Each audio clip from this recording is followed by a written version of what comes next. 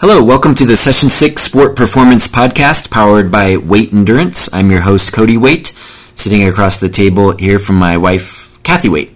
Hello, everybody. We are back. This podcast is brought to you by our 2020 Base Builder program, taking you through our annual off-season base training thought process and training progressions to make you a fitter and faster rider by spring. So we are into our 15th year of our Base Builder program, and it's kind of cruising along pretty well here. We're already into block 2. Yeah, we had to come back into cold weather in Denver and start our athletes back in block 2. Yeah, and funny enough, we got snow off track. Yeah, we had a snow snowstorm day on Tuesday. I think we've only canceled one other time, maybe never. And no, I remember at least once. Just once, okay. Over. Yeah, that was sort of a bummer way to start our block 2, but it just didn't feel safe to have people driving to the gym. And we figured a lot of people potentially could end up missing the test because of that, so we just pulled the plug. And then, unfortunately, Thursday was Halloween, so a lot of our dads and moms ended up missing it anyway for so it wasn't Halloween. Or maybe people intentionally skip the test because they get test anxiety. Yeah, I guess that could be true. Yeah, and actually, while we're on that topic real quick here, when it comes to testing, whatever it is, if it's our protocol or anybody's FTP test, whatever, it's like too many people tie their self-worth into those tests. I've never done that. And get too wound up and stressed out about these tests. And it's one thing to be quote stressed or nervous about the looming discomfort, I suppose, especially in our test with the 1 minute and 4 minute anaerobic power intervals. I mean, those hurt. There's no way around it. But when you say the result, it's the results are what they are. I know, but I can relate to that anxiety because I worry that all the work I put into the 6 or 8 weeks of the training block are going to count for not enough if I don't test better. And so I wrap a lot of expectations into the results, and that's not fair. If I don't test well that day, it doesn't mean I didn't train hard, right? But I have done that. Yeah, I've had those thoughts, so I can relate to people being nervous. Yeah, I mean, it's human nature. One of our members, Melissa, who is a teacher herself, wondered if we could come up with a different word for it instead of testing. You're the teacher; you should come up with another word. Yeah, that's not a bad idea, actually. Just so that it reduces test anxiety for people. Yes, there's a lot of test anxiety, but I'll please everyone just don't tie your self-worth into what your FTP is or whatever. Just get it done and we move on. Because if nothing else, it was a good workout. Yeah, exactly. If nothing else. And learning. I mean, if you're newer to the testing protocol, a lot of it is figuring out how to do it. So it's like another test under your belt, and the next one will be better. We had a few new people show up this week, and it was their first time doing the testing, and we chatted with them afterwards, if you remember, and most of them felt like they had a lot to learn about the testing part of it. So if you're feeling the same way, if you did it on your own this week and you felt like you didn't quite meet your potential for the test, don't worry about it. You'll get better as you do it. Yes, absolutely. All right, so we're into episode 14 of our podcast here. We actually we have a new mic to try, and hopefully we have it on the correct settings this time. So hopefully the audio quality is gradually improving. We're trying our best here to kind of figure this stuff out. So send us a note if you care to let us know that was better or that was worse or it's no different. Yeah, we flubbed it last week, but I think we got it this week. Yeah, so hopefully it's getting better. So episode 14, the main topics here we want to cover are aerobic threshold training, because that's what we're going to be focusing a lot on for the next 7 weeks or so in this second block 2, as well as kind of the whys and the importance and values of the cadence drills that we do. We'll touch a little bit on that. And then, as always, at the end, we'll cover the specifics of our remote base builder program, which is going into week 11 this coming week. So yeah, I mean, what have we been up to? I mean, the main thing is we got our in-house trainer sessions going again for the 15th year. Yeah, we took a break from our training because we were tired from our big rides last week in Arizona. Yeah, I haven't ridden in 5 or 6 days. And I only just jumped on the trainer in the noon class yesterday, but didn't really do the test. I was just spinning it out, and I'll do the test with you on Sunday. Right.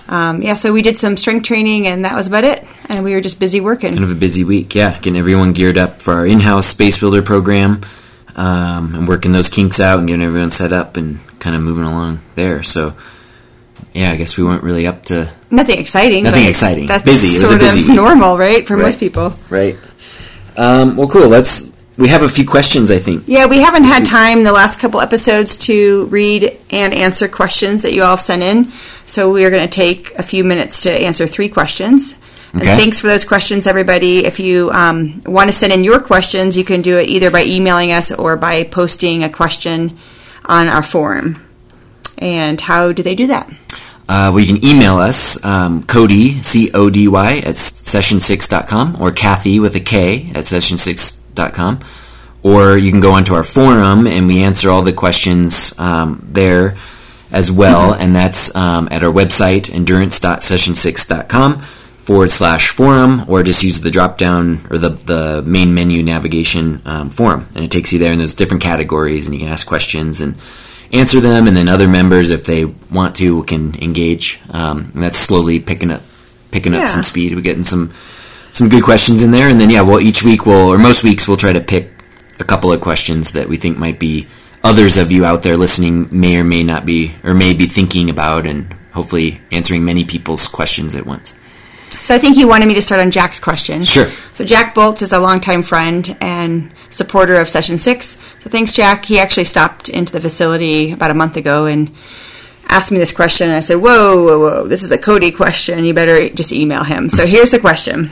Hi, Cody. It seems there is a lot of buzz about sweet spot training lately, and I wanted to get your thoughts on it, pros and cons, and if your base builder program addresses it.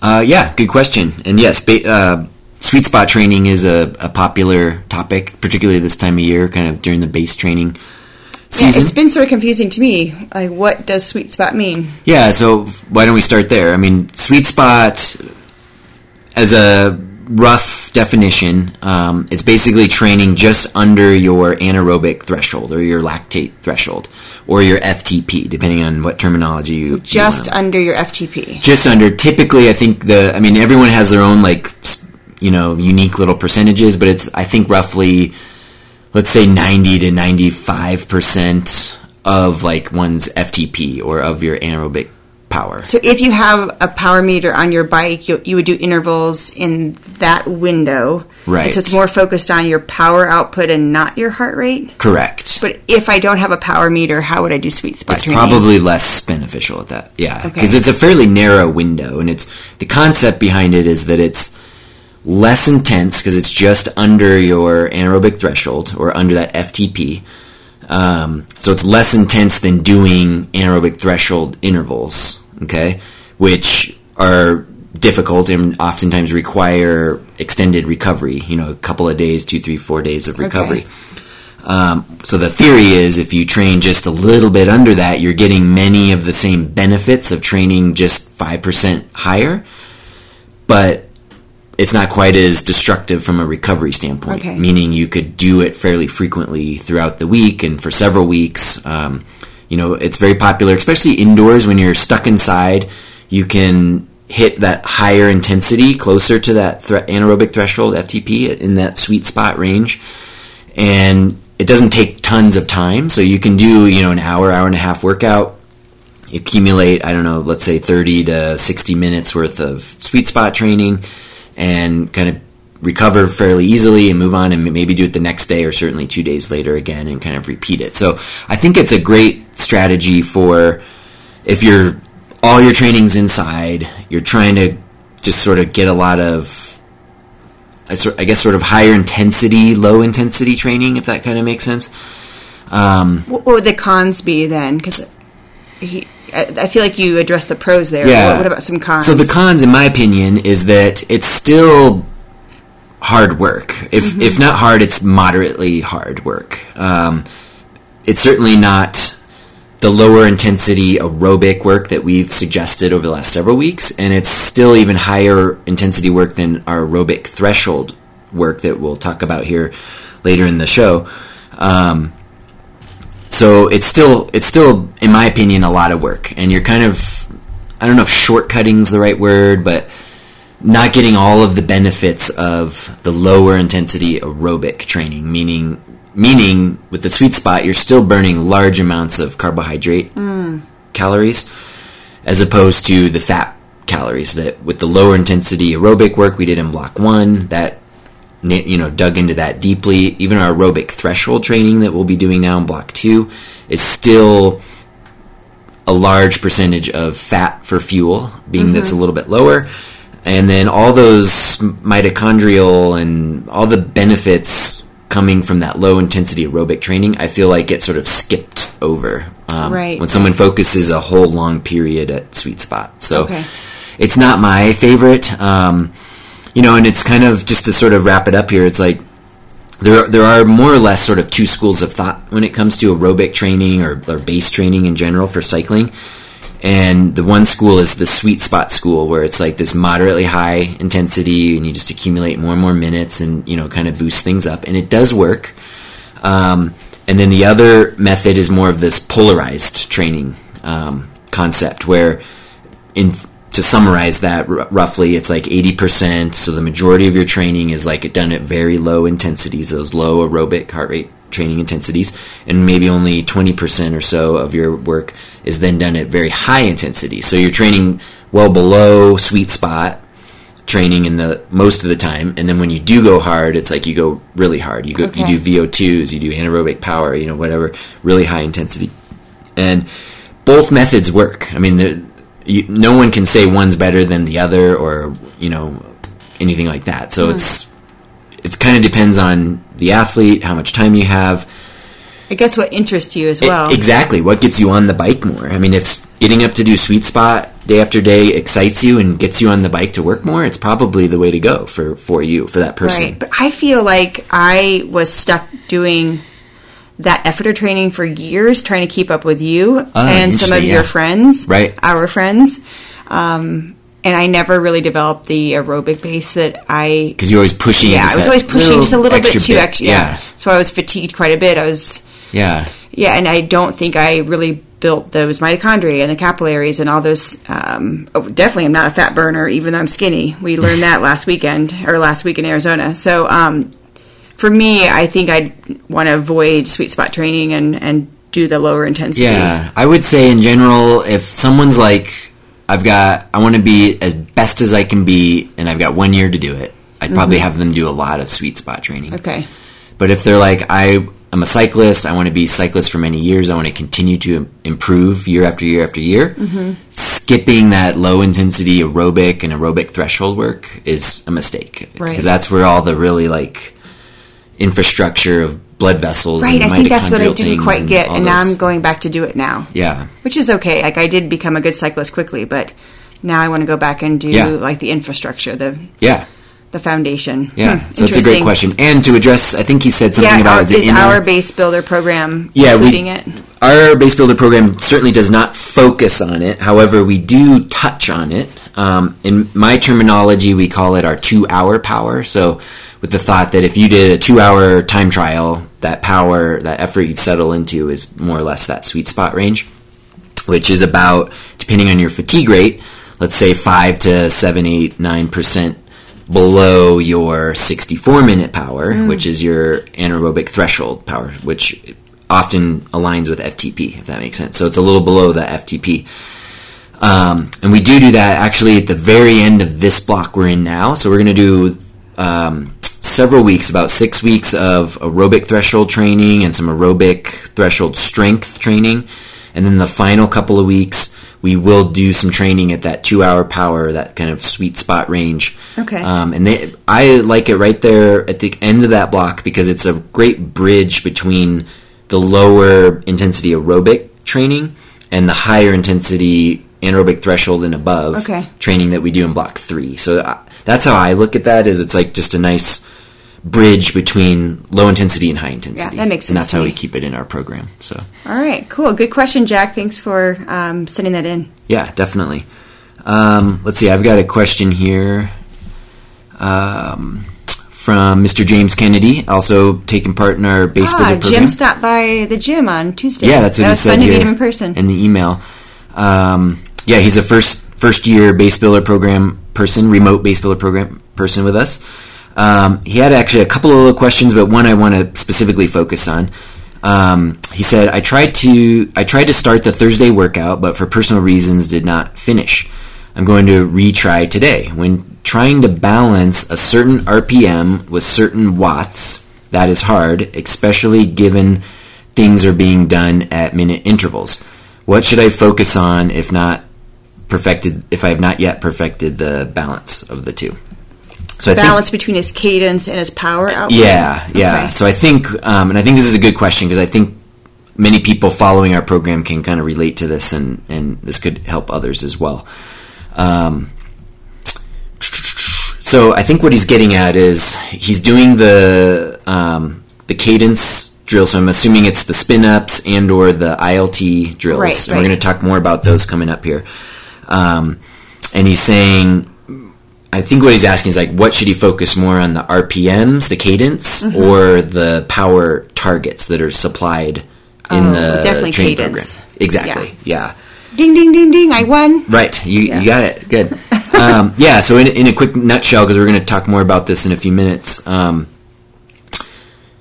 you're doing these cadence drills, cadence is what you want to focus on. The resistance is extremely low, and the numbers that are being sort of calculated and prescribed to you from Training Peaks and onto your training platform, if it's Swift or whatever you're using at home, are just sort of estimates. The watt numbers. Yeah, the watt numbers. Because it's going off of a percentage. If you're using erg mode, it's going off of a percentage of FTP and then estimating watts. And they should be quite low. It's usually like 25% of FTP, which is very little resistance because we're focusing on the cadence side of things. So he should not look at the Don't even watts. worry about the watts. Don't worry about the watts. Yeah. Look at your cadence output, your cadence sensor reading only. Right, because that's what we're training here. We're isolating that, developing that leg speed. Okay. And the power at this point doesn't matter. So just focus on the cadence. Hit those target cadences as best as you can, and you'll be good to go. And like I said, we'll talk more about that in a few minutes coming up here. All right. Thanks, Jim. All right. The last question is from Ruben, and Ruben is also a longtime participant in our program. And he listened to he's a faithful listener to our podcast, which is really cool. And this question is relating to the podcast that was about nutritional periodization. Okay. So it says, Cody, I just finished listening to your nutritional periodization podcast. I thought it was a good big picture description. What gram per kilogram of fat, protein, and carbs do you advise? How does one weigh things? Guesstimate? A real food scale? Look on the package label. Should the kilograms be my ideal weight or my current weight? Lastly, do you plan on race day, a podcast on race day nutrition and hydration? I need it. I need to train my gut also. Yes, most people do need to train their gut. So let me hand this to you. There's a lot of questions. A lot of questions there, yeah. So let's do the first one, or the last one first. Yes, we do plan on having a race day nutrition hydration podcast. That'll probably be closer to like the end of winter, spring time as we get closer to racing here in the Northern Hemisphere. So we will do that. And yeah, Ruben, thanks for the question. And congrats on your starting he did the test with us on Thursday, cool. And he's starting out higher than he was last year. I think he said 15 watts for his, I think it was the 4-minute power. Yeah, so it's great. Significant. He's starting out at a higher level this year than he has in previous years. So that's always a great way to progress. So good. Kudos to you, Ruben. But yeah, to get to your question, it sounds like our nutrition periodization podcast, I think was episode 11 or 12, and we talked about designing kind of what you're consuming for food around what you're doing for training and activity. And it sounds like he's getting into it, which is great, and probably using the MyFitnessPal app, which we recommended to use based on his questions of like ratios of carbs, protein, fats, and weighing things. I think a lot of this nutrition stuff is a little tricky to be very individual, so we're going to speak in very like general, one size fits most people scenarios and numbers. So right now, while we're in this like lower intensity base building, strength building, we're doing a lot of heavier weightlifting or starting to at this point, that the ratios will be a little bit different. I think for me personally, what I kind of target is roughly the sort of 40-30-30 zone ratios this time of year. So that's 40% carbohydrates, 30% fat, 30% protein. Okay. That's definitely much higher protein than I would suggest, like when we get into higher intensity work and really like the race season. I'd lower protein, up carbs, and really keep fat. Fat almost, in my opinion, should stay the same more or less year round, or right around 30% of your calories. And what sort of changes is the carbs and the protein. So if we're doing lower intensity work and not a lot of volume, like this time of year, we don't need a lot of carbohydrates. So that can be lower to like that 40%, give or take. And thusly, protein can go up because we're also doing a lot of strength training. So why not add a little extra protein there? And then as we shift into higher intensity work coming kind of late winter, spring, you'll want to periodize that and adjust things, get a little more carbs to fuel the higher intensity training, and then as volume goes up. So I don't really have like a gram per kilogram. I mean, there's a lot of resources online for that, but I feel like it's out of my authority range, I guess. Well, that might be a good question. You could ask Christine Zimmerman, who is a friend of his as well, and we'd like to have her on the podcast at some point to talk more details. Yeah, that's a great idea. Her background as a dietitian would be very appropriate. Yeah, that is a great idea. So stay tuned there, or you can chat with her next time you see her, Ruben. Right. But what about his question about weighing things and putting that into the app? Yeah, and that's a great question. So using the app, and I use the app quite a bit, periods throughout the year. And I'm kind of focused on a little nutrition challenge for myself right now. And so when weighing things, you can just use a basic food scale, digital food scale, or even an analog one.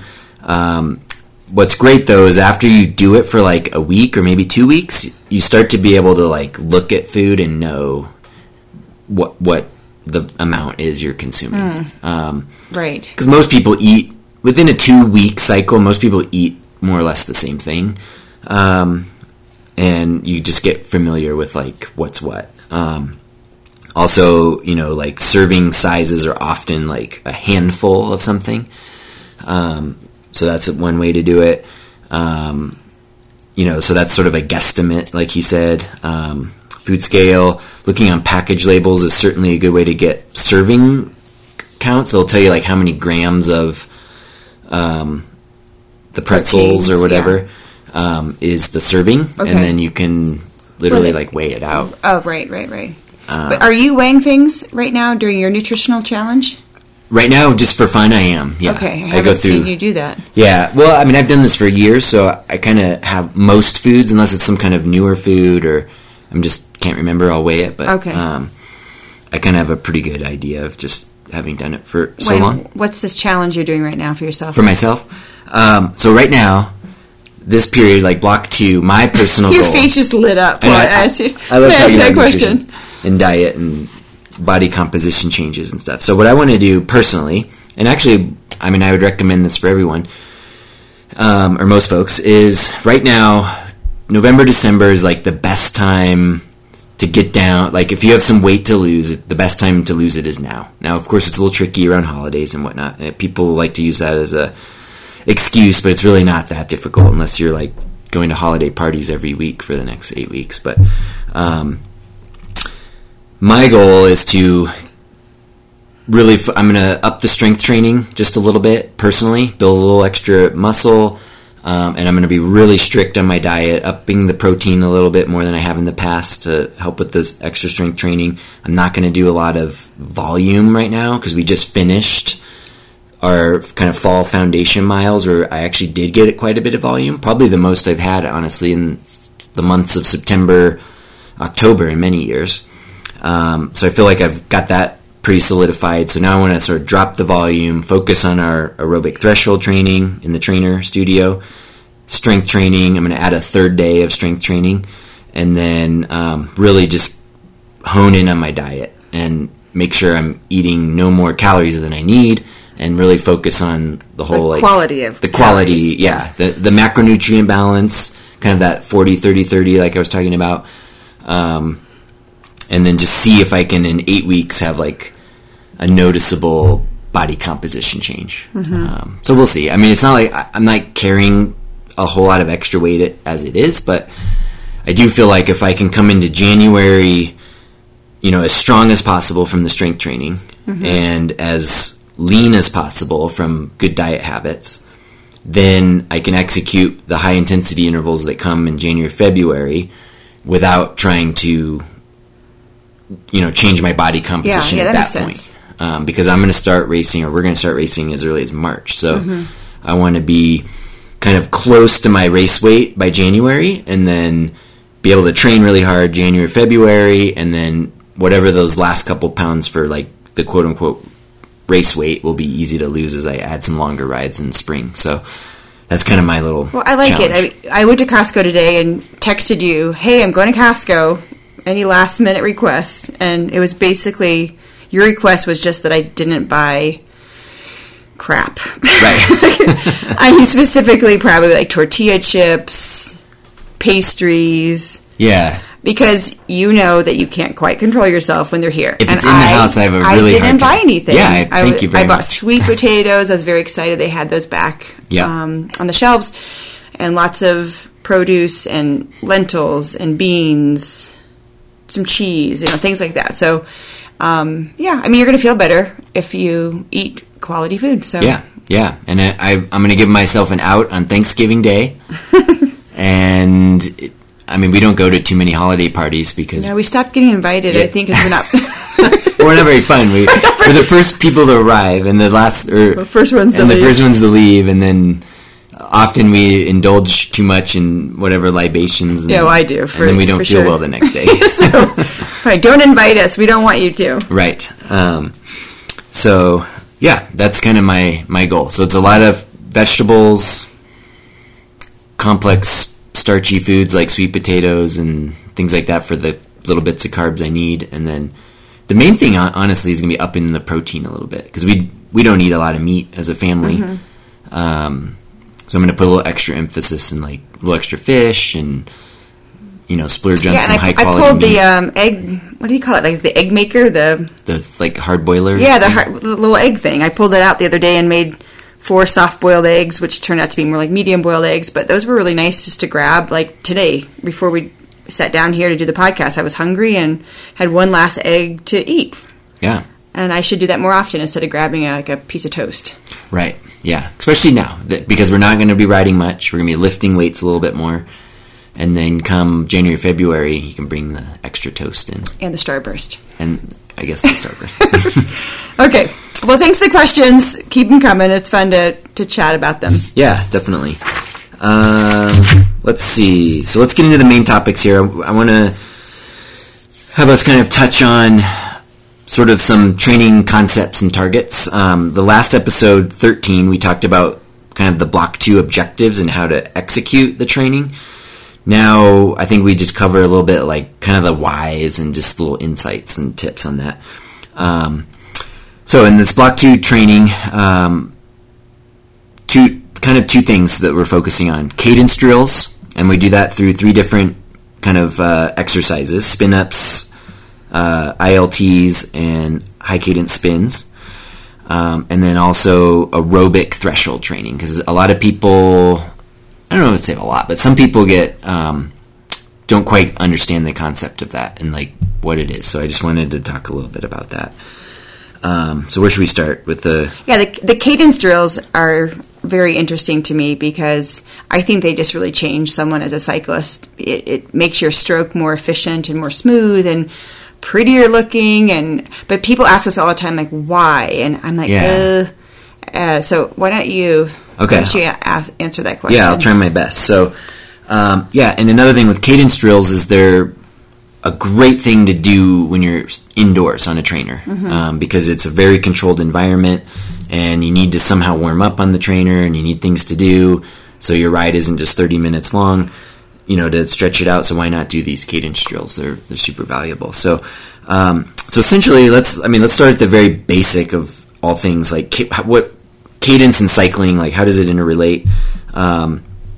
Really, when you're talking about producing power on the bike, that's typically the ultimate goal. And when someone's training for bike riding, so they can produce more power at a given duration. And power, if we go back to like high school physics class, is basically force times velocity equals power. If I remember correctly, it's basically that. So in cycling terms, it's how hard can you push on the pedals? That's force. Or how big of a gear can you push? Okay, that's the force side. And then how quickly the velocity there has to do with the RPMs, the leg speed, how quickly you're spinning the pedals around. And those two things together create more power. So you can either push harder on the pedals at the same cadence, or you can stay in the same gear and just pedal faster, higher cadence. Either one will result in more power. And then, of course, if you can do both, that's where you start to see really big gains. So cadence drills, they do make you more efficient, more fluid, more pro-looking, more comfortable on the bike. But it's just it's a very important piece of that power production equation. So it's a great time when we're indoors on the trainer we have the ability then to isolate these cadence drills and kind of take everything else out of the equation, meaning you don't have to push hard on the pedals at all or have much resistance on the trainer, and do these various cadence drills that work typically at higher cadences than you're sort of accustomed to or comfortable with. So it's a great way to do it. So the cadence drills we do in our program, in the trainer, they do work. You can do these outside, but they're the most effective indoors on a trainer. We start every workout with the spin-ups, like we talked about in the last episode. So a good example of our spin-ups is we start with very low resistance. So if you're in erg mode, it's like 20-25% of your FTP number, which is like, for most people, it's 40, 50, 60 watts. So very light resistance. If you're on a dumb trainer or in sort of like a non-erg mode, it's basically going into your easiest gear. So back in the days before smart trainers and we had fluid trainers and the like, I would always shout out to the class, okay, we're going into our easiest gear, small chainring, big cog, and have to use that as the guidance. So it's like you have very, very little resistance. Did everyone listen to you? No. Why? Because it feels it's unnatural. Weird. Yeah, it doesn't feel like you're doing anything. So let's talk, the spin-ups specifically. So the way we work these is we start out at a low cadence, let's say 80 or 90 RPM, and then we build up higher cadences by 5 RPM. So we have a cadence sensor. So we'll go from, let's say, 90 to 95 to 100 to 105 and so on, upwards infinitely almost, at set increments. So sometimes it's a minute long at each increment, sometimes it's 30 seconds, and then when we start getting to higher cadences, it's much shorter, 15 seconds or so. And then at some points we'll work on like just letting it go and see how high of cadence you can hit. You're really good at that. I can get over the 200 mark.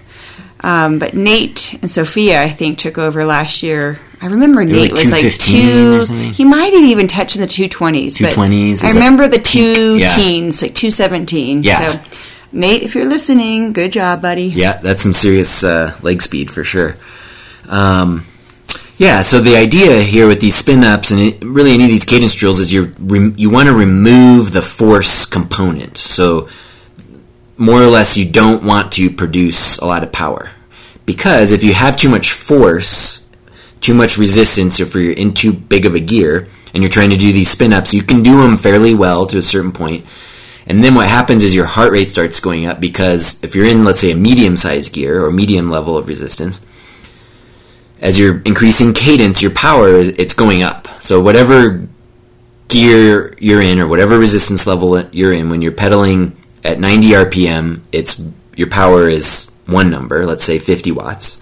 If you start picking up the cadence because of that equation, your power is going up. So if you're in too big of a gear or too big of resistance to begin with, by the time you get up to 120, 25, 130 RPM, you're putting out cardio workout 200 watts of a or more. Neuromuscular workout. Exactly, and so your heart rate gets up, so it becomes your aerobic ability begins to limit and keep you from hitting these higher cadences. Mm-hmm. Whereas if you stay with very little resistance, very light gear, you can sort of let those legs spin, and you'll go faster, faster, faster, and to whatever your maximum kind of capability is, essentially. Okay.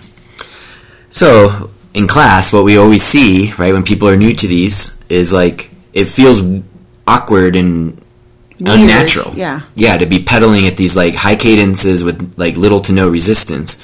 Your butt kind of bounces around in the saddle a little bit.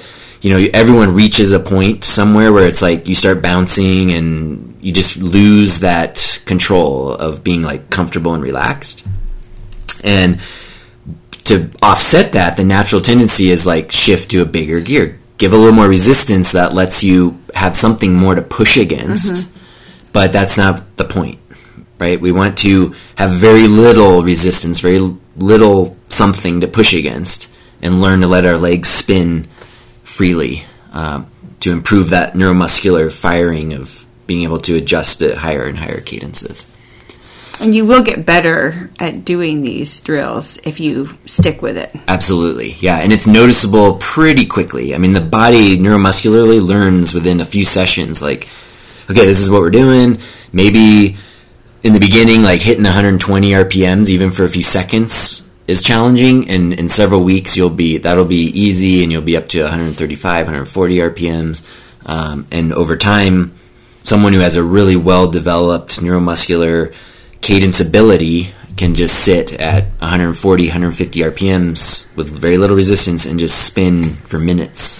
But go back again to the whys, because there are people that come into class or people that are listening that normally on a ride they're spinning at 70, 75, 80 RPMs. Mm-hmm. And they would also do that in a race. And why would they want to up that RPM, up their cadence for their normal? Just because then they won't burn their legs out? Yeah, so it's definitely a balance. So if the force side of the equation is bigger, meaning you're in a bigger gear, lower cadence, you're relying more on your muscular ability. So you're using more muscle fibers, it's usually, but not always, kind of more of a strength athlete that does that. Versus if you go the other way and you're the rider that's in a little easier gear and spinning those higher cadences, like 100 plus RPM, then you're taking out some of the muscular component, the force side, and you're upping the velocity or the leg speed side. That puts more of a demand on your aerobic system. So when you pedal more quickly, higher cadences, typically your heart rate will elevate. So, and there's different strategies for whatever it is you're doing. For example, triathletes will often pedal at a much lower RPM to sort of keep their heart rates in check and use more of the cycling muscles and save muscles for running in theory, and kind of keep the overall caloric expenditure a little bit lower and so forth. But for cycling, it's a balance. So kind of the classic gold standard of pedaling on a flat ground or whatever is like 90 RPMs, give or take. And that would be sort of like the sweet spot. Yeah, the sweet spot of pedaling. So it's really more like when you go to bigger gears, lower cadence, it's a muscular demand. Smaller gears, higher cadence, it's more of an aerobic cardiovascular demand. Okay. And with our drills, we're just isolating that leg speed, neuromuscular, high cadence side of the equation. Okay. Now, on the other side, we do a different type of cadence drill with our ILTs, our isolated leg training. That's the single leg pedaling. we have the main component of the ILTs is then the muscular side of things. So the way we do that is we get in a large gear with high resistance, and we pedal at a low cadence around 60 RPM. And for 1 minute, 2 minute, up to 3 minutes at a time with like just your right leg or just your left leg, and you're relying then heavily on the muscular side of things. There's almost no leg speed really to speak of at 60 RPM. And you're just relying on getting the bigger muscles activated, like your glutes and your quads and hamstrings as you pedal the slow cadence. You know what I love about that drill is that it gives you a chance to work on both halves of the stroke. Mm-hmm. Because if you tend to be like just a pusher where you're just going to use your quads and push your heel over the pedal when you're outside riding, you don't really have time to think about it. But when you're indoors and you're doing a one-legged drill, you can really think about the push and the pull of the stroke. Yes. And start recruiting your entire leg. Absolutely. In fact, in class, what I always kind of shout out and remind people is like, for these big gear, low cadence, isolated leg intervals, to think about, rather than pushing down on the pedals, think about like pushing forward on the pedals. And what that usually does for most people is it gets them to drop their heel just a little bit. And you're pushing down. What that does is hits more of the posterior chain. So you get the calves engaged, you get the glutes engaged, you get all the big muscles on the back side of your leg, and a little less taken away from your quadriceps. So people that push down, you're using a lot of quadriceps. It's kind of like doing a squat and your weight's a little too far forward in your foot. Right. You're relying more on your quads. But if you get your weight back in your heels, you're using more glute. And that's what we want to use on the bike as much as possible, specifically when we're climbing and time trialing at higher resistance levels, focusing more on the force production side of the pedal stroke. And that's a great way. I mean, that's one of the beauties of that drill, of that isolated leg big gear drill, is to really kind of get in tune and really notice that. And the cadence is so slow, you can really feel it. It's one stroke every second. You can really think about, feel it. And then you can even take it to the next level, which is combining it. When you really start getting to bigger gears, bigger watts, doing this, combining it with the pull on the handlebar with your upper body as you're extending your knee and hip, pushing down on the pedal. And that's where like you start to hit really big watt numbers with one leg. And a lot of grunting. We work up to that. Yeah, the bake shakes a little bit. Oh yeah, a lot of grunting, yeah. Those are some of my favorite sessions, honestly, on the trainer. Yeah, I like them too. It really... One thing I like too is it kind of like brings the work you do in the strength in the gym, strength training, squatting, deadlifting, and puts it on the bike and kind of like helps that transfer. That's how I think about it. Because when you're pulling on the bars, extending your hip and knee as you pedal, it's very similar to a deadlift movement, pushing and pulling, upper body, lower body, and it all kind of like comes together. It's kind of cool. So I think that kind of hits the whys of cadence. Yeah, I think the bottom line is power production and an efficient stroke. Right. Which is related to power production, but like a beautiful, smooth, efficient stroke is what we would as cyclists hope for. It's what I never achieved as a swimmer in triathlon. Yeah. But it's a related topic, right? I could never turn my arms over fast enough. It's related to running. Couldn't do it. Yeah, running and swimming. So for the triathletes out there, real quick, in running, what's the power equation? It's stride length. That's how big of gear you have, which takes a lot of strength, and then your leg speed still, like how quick your steps are. You want to increase one or the other or both, you go faster. And same thing on swimming. It's basically your stroke length, so how far you pull yourself through the water with each stroke, the stroke distance, and again, the turnover of your arms. Yeah, I could never turn my arms over. Right. It was just like going through oatmeal. I was swimming in molasses. Well, neither one of us were gifted swimmers. So. But yeah, it's really cool how it kind of comes together. So maybe we'll talk more about these as we coach people in the gym, in the studio, and then share some...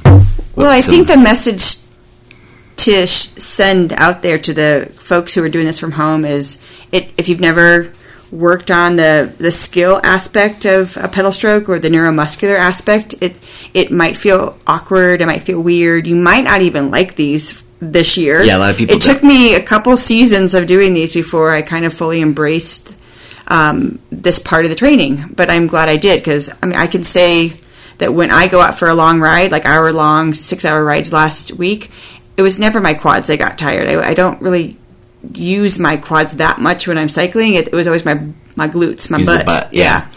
And I feel proud of that. Like, I learned to pedal the bike the correct way because you taught me. Yeah, and if you can tap into the power from your butt, from your glutes, right, it's going to extend the capabilities of your quads, like lasting longer for when you really need it to like sprint up a hill or put in an attack or whatever. Mm-hmm. That power often comes from the quads because it's your quick go-to explosive power. But so it all kind of use your butt. Yeah, use your butt. Cool. Yeah, I think that covers the cadence side of things. So let's get into the aerobic threshold. The shortened version of that is AET. So in the training plan, if you're following along, it's a capital A, lowercase e, capital T. That's your aerobic threshold, is what I'm referring to. So your aerobic threshold is basically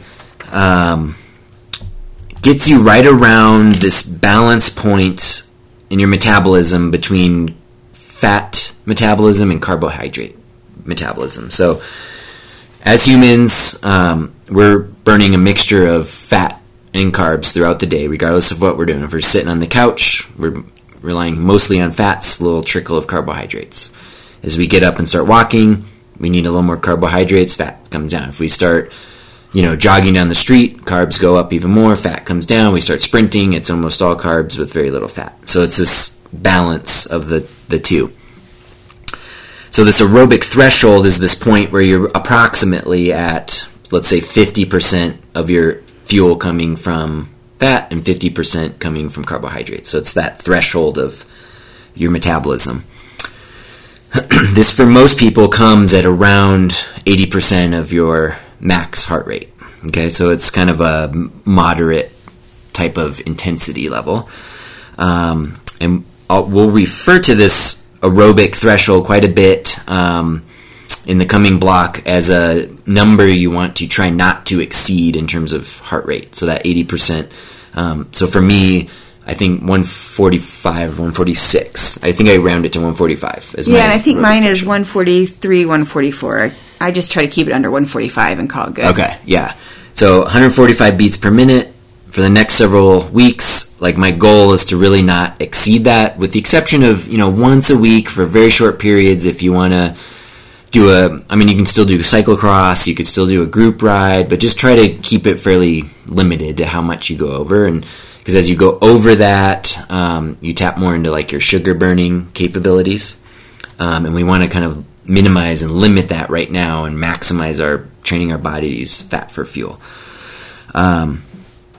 This aerobic threshold also correlates energy system wise with what we call our 4-hour power. So if you were to go do a 4-hour time trial, okay, the energy system you'd be sort of settling into is typically that aerobic threshold energy system.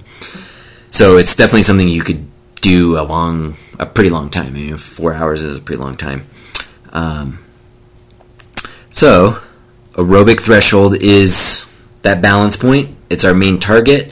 Our structured workouts on the bike for the next several weeks are going to be focusing on relatively short intervals, starting out I think around 5 minutes, multiple sets of 5 minutes at the aerobic threshold zone. So the way we do that is you take whatever your aerobic threshold number is, in my case 145, in your case as well, and take 10 beats off of that.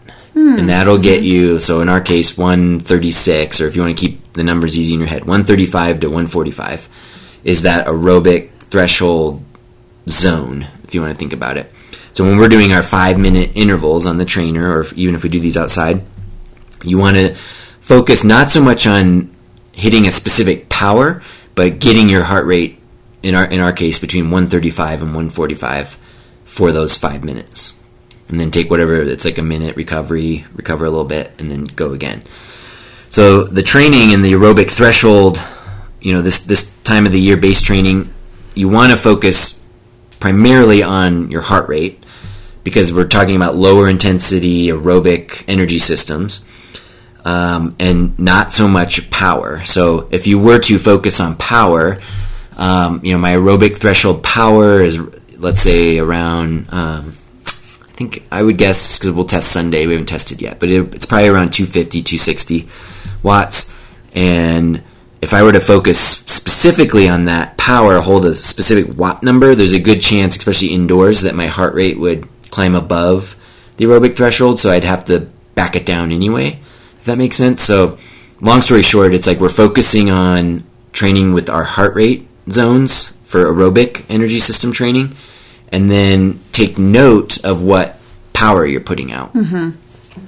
Because what you want to see over several weeks is that same, let's say, 135 to 145 heart rate.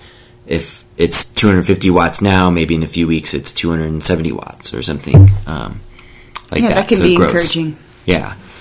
So the takeaway here with the aerobic threshold training is we're using heart rate monitors. I know a lot of people, not a lot, but some people will poo-poo them and say power is, everything. Power is great, but for aerobic training, a lower intensity training, I'm much more a fan of, you're training the heart, so why not measure the heart, right, and then just see what your power is at the end of that interval and look for improvements as you go. I think it's great. The hardest part for me for this type of training is just pulling back and obeying the heart rate rules. Absolutely. That requires some discipline, that requires some patience, that requires faith in the process, mm-hmm, that there are, potential for real benefits in the future for it. Yes, because you're training your body to rely more on fat for fuel, sparing your glycogen, your carbohydrates, for when you need it, when the going gets really fast or really long. And the faster we can go, the more power we can put out while still burning mostly fat, or a good high percentage of fat, then the more carbs we have for longer and for later, the less nutrition we have to take on board in the middle of a race, and those sorts of things. So there's so much benefit to going slower and building that fat-burning energy system. So one little note, though, on what you were saying, to keep in mind, on the spectrum of individuals and how fit someone is aerobically, someone that is less fit, or let's just say out of shape aerobically, they're going to hit that aerobic threshold pretty easily, pretty quickly. It's not going to take many watts. And if you're riding outside, it's like maybe the slightest incline might shoot you up over that. So you really have to be willing to slow down appropriately. Now, as you become more aerobically fit, you can put out more watts, meaning you can work harder. So for me, to pedal at 145 beats per minute, I'm actually working fairly hard. I'm potentially putting out 250, 60, 70 watts for many minutes at this aerobic threshold. But someone else might be putting out 130 watts. Right. So I'll see this a lot with people getting into this for the first time, and maybe they're a little overweight or a little out of shape, and it's like this, just riding along, mm-hmm, their heart rate's already there, and it's hard for them to I'm barely doing anything. Yeah, they feel frustrated, or they feel like they're not getting a good workout. Yes. We saw that personally when we were trying to become more aerobically fit when we were running. I think we told the story. Running's more challenging, for sure. In another podcast, but I literally had to walk any kind of incline. Right. In order to obey the heart rate rules and become ultimately a better runner. Yeah. Yeah, so it takes a lot of patience and, diligence. That's, again, another great thing of riding on the trainer for these intervals, because you especially if you're in a group, you can't get dropped on the trainer, but even by yourself, it's just hard for people when they go outside to go sometimes so slowly to keep their heart rate in check. Now with the aerobic threshold, you get to push it right up to that threshold, right up to that aerobic, mm-hmm, threshold. So you do get to go a little bit, but even if you're more out of shape or carrying extra weight, it's still quite easy. Could be too easy. Could quite easily feel too easily. Yeah. Too easy. Yeah. That was a tongue twister. Right. But slow down, burn the fat, then you'll lose weight, and then you'll be able to ride faster. Exactly. And that's really what building an aerobic base is all about. Because later in January, February, we're going to turn the screw and start doing anaerobic threshold and VO2s and really working hard. But if we can get our fat-burning engine really revved up and putting out good power at a moderate effort, then we can really crank it up later on. So it's really good stuff. And you can see noticeable gains pretty quickly. Cool. I think that kind of covers the bulk of it here. Let's get in, as we always do at the end of each show, into the kind of the specifics. So if you're following our remote base builder program, or you're training with us in-house, we're going to talk real quick about what we'll be doing this coming week. If you're not following our remote base builder program, and if you want to, it sounds good, you can still join us for Block 2. We're just getting started on that. We're doing a really nice strength build again. We're doing this aerobic threshold and all these cadence work drills on the trainer, or you can do them outside. So definitely hit us up for that. You can go on our website, endurance.session6.com, under the group training. There's a remote base builder tab, but there's links in our show notes to take you to our website for that stuff. We'd love to have you join us. We got several new people onboarded this last week, and the more the merrier. It's pretty fun. So quickly, going in the strength room. You're the strength coach. We're just we're starting a new block. Yeah, we're just starting a new block. We're a little conservative for the first couple weeks, and we'll just build up a little bit more quickly than we did in Block 1. We're focusing more on the increasing of the increase of the strength, so higher weights, lower reps as we go along. Right. So the first block we laid kind of that foundation, got used to things, learned all the movements. Mm-hmm. Now we're doing more of a strength build. So for people that might be starting with us in Block 2, I think it's advisable, correct me if I'm wrong, but for them to start maybe actually with the Block 1. Yes, I agree with you. Training. That was a great idea you had. Start with Block 1.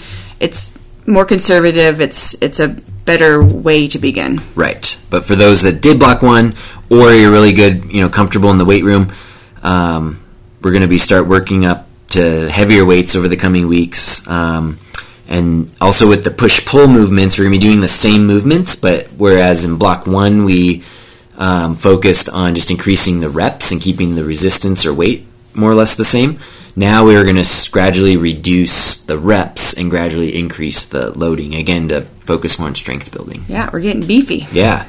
And then the power stuff, we introduced a couple new power moves, the jumping lunges. I did those today. Everyone loves those. Yep, and ball throws we did on Monday. And that was fun. Yeah, I love the ball throws. So, and you can find all these movements and exercises on our YouTube channel. Again, links are in the show notes. But we have our YouTube channel has every strength movement, power movement, core movement, everything on that for those following along in the program. And then on the bike, our 2 times a week structure workouts consisted of what we just talked about in the show. Spin-ups, ILTs for 1.5 minutes per leg, aerobic threshold intervals, 4 by 5 minutes, and then finishing with a high cadence spin again as a kind of a warm down, but also spinning the legs, working on the leg speed side of the equation again. One little note there is make sure when you're doing these spin-ups and spins at the end and the easier ILTs to make sure you are in very, very light resistance. We just can't emphasize that enough. Don't worry about the watts. It's not about producing any kind of force or power. It's about pedaling your bike smoothly and efficiently and working up to higher cadences. And again, let me think here. Oh, so for the big gear, for the ILTs, it's best to do these in slope mode, not in erg mode. So if you have the ability to switch out of erg mode, do it so you can use your gears and adjust accordingly. So for those big gear ILTs, you can shift and apply more or less resistance. Is slope mode the same thing as level mode? Yes. Okay. In our studio, it's called level mode, but most people know it as slope mode. Slope. Yeah, so then you can kind of up the resistance as needed as you get stronger, or if it ends up being too much, you can kind of back it down. And same for the aerobic threshold intervals, because what we're targeting, again, is that aerobic threshold heart rate zone, which is your 80% of max heart rate down to minus 10 beats, so that 10 beat range So they should be in slope mode for the aerobic threshold. Yes. interval. So if your heart rate gets too high, then you can like shift a little bit and manipulate it. Where if you're in erg mode, it's going to stick you at 180 watts, and if that gets your heart rate too high, there's not much you can really do about it. Right? That makes sense. So it's best done in slope mode, and you can do that on Zwift and everything. So if you're doing it at home. And then outdoor rides, if the weather's still good, or just additional aerobic rides indoors, getting 1 or 2 of those, and they're in the training plan as well as suggestions. There's also cyclocross option, group rides, things like that. But again, try to keep things at or below that aerobic threshold as much as possible. And also note, as the weather gets more interesting, at least here in Colorado and other parts of the country, if you have like a 3-hour ride planned for outside and it snows, and that's just not going to really happen. What do you do inside? You can either, if you're a Zwift type person, go get your outdoor ride done indoors on Zwift and just stick to those heart rate regulations and go for it. You can also repeat workouts from earlier in the week. Mm-hmm. So do some more. You can do it literally, load and repeat the exact workout, or just take pieces of it and do a spin up and do several ILTs. Do, maybe have more time on the weekend. So instead of 4 by 5 minute aerobic thresholds, you do 6 by 5 minute, or, you can do some aerobic threshold intervals inside and then finish with the spin. So you can kind of use the same idea or the exact same workout and kind of repeat it on the weekend if you can't get outside or if you're short on time. So I think that kind of covers it. So summarize the summary? Summarize the summary. I'm good at that, I've been told. I think that's it. I think we did a pretty good job here. Right at 1 hour. Okay. Well, Cody's going to be at Velo Swap tomorrow, so... Selling all our old stuff. Junk. Actually, it's good stuff. It's not even really junk. It's good stuff. Yeah. Hopefully you can leave most of it, or not bring it home. Yeah, I'll definitely not be bringing, hopefully, most of it home. Velo Swap, you're going to get out and ride. Yep. Weather's improving around 50 noon, degrees. Maybe go out. Yeah. And we will catch everybody next week. Sounds good. Have a great weekend.